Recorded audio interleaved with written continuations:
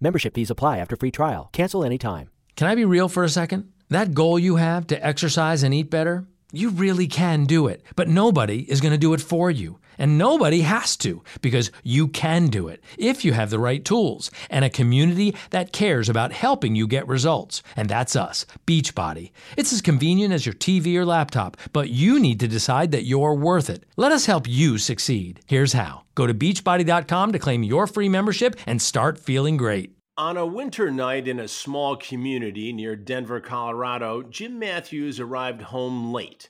He expected to find his 12-year-old daughter who'd been dropped off after a Christmas concert. But when he called out, "Hey, Janelle," the house was eerily quiet. His daughter's shoes were on the floor, but she was gone. And it would be 35 years before she would be found dead.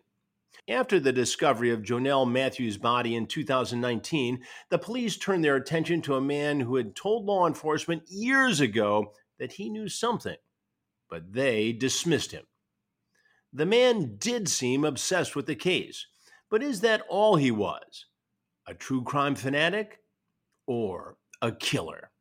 Wondery and Campside Media's shocking true crime podcast, Suspect, is back for a second season with a story that attempts to separate fact from fiction, compulsion from guilt, and one man's true crime obsession from a motive for murder. I'm about to play a clip from Suspect, Vanished in the Snow. While you're listening, follow Suspect on Amazon Music or wherever you get your podcasts. You can start listening to Suspect, Vanished in the Snow early and ad-free by subscribing to Wondery Plus in Apple Podcasts or the Wondery app. Weld County is a desert.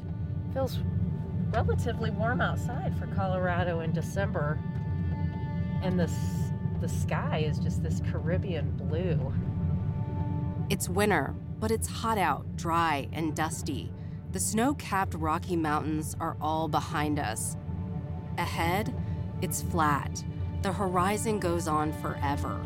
I feel like we're in the Wikipedia of tumbleweeds. Don't you feel rich in tumbleweeds? Rich in tumbleweeds. Yeah. Oh, shit.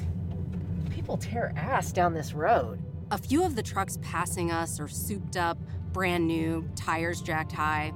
Oil and gas workers apparently unbothered by speed limits, if there is a speed limit out here. We're relieved to turn into a dirt driveway of a lone, rambling house. Hi, guys. Hello again. Oh, no. Nice to meet you. I'm Jody. Hi, Jody. Vance and Jody Gilliland live so far from most of their neighbors that it's easier to drive to see them.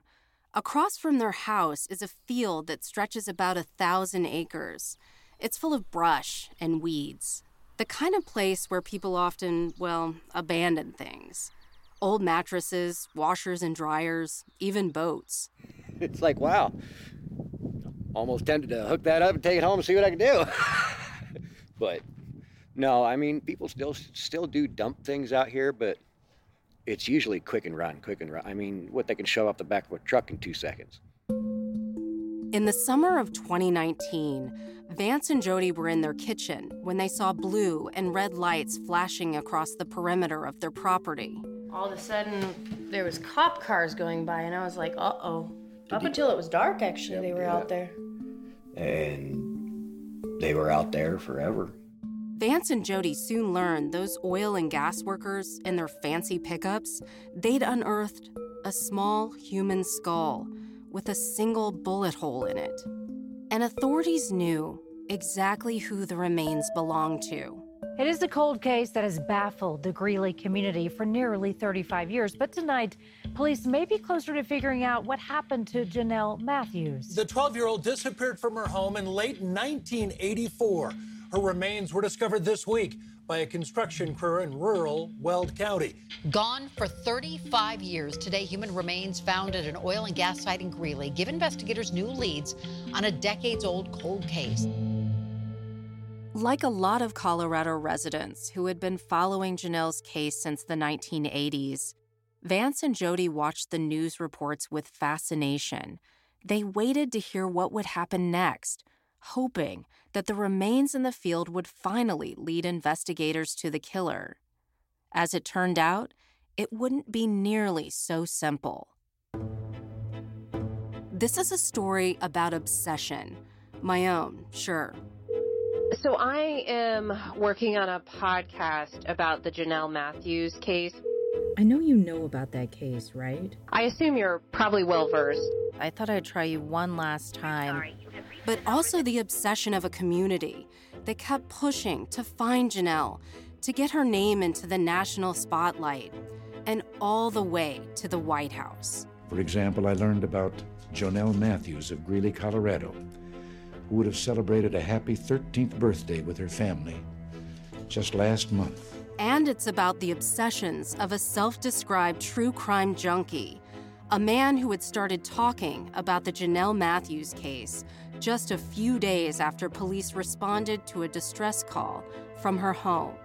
And over the next 35 years, he kept talking and talking. It was just me trying to be a big man in the case. He's a busybody. He gets himself in the middle of murder cases, but that doesn't necessarily mean he actually was involved in them. People are like, oh, he's just crazy, and he's just a dingbat or whatever else, and he's harmless. He wouldn't hurt anybody. He's such a good liar that he can convince the juror that he wasn't involved. So, he's a liar. He is. He's a good one.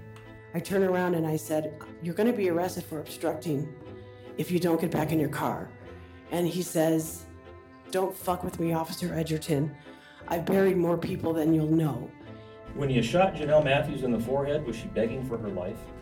Never happened. Listen to Suspect Vanished in the Snow early and ad-free by subscribing to Wondery Plus in Apple Podcasts or the Wondery app.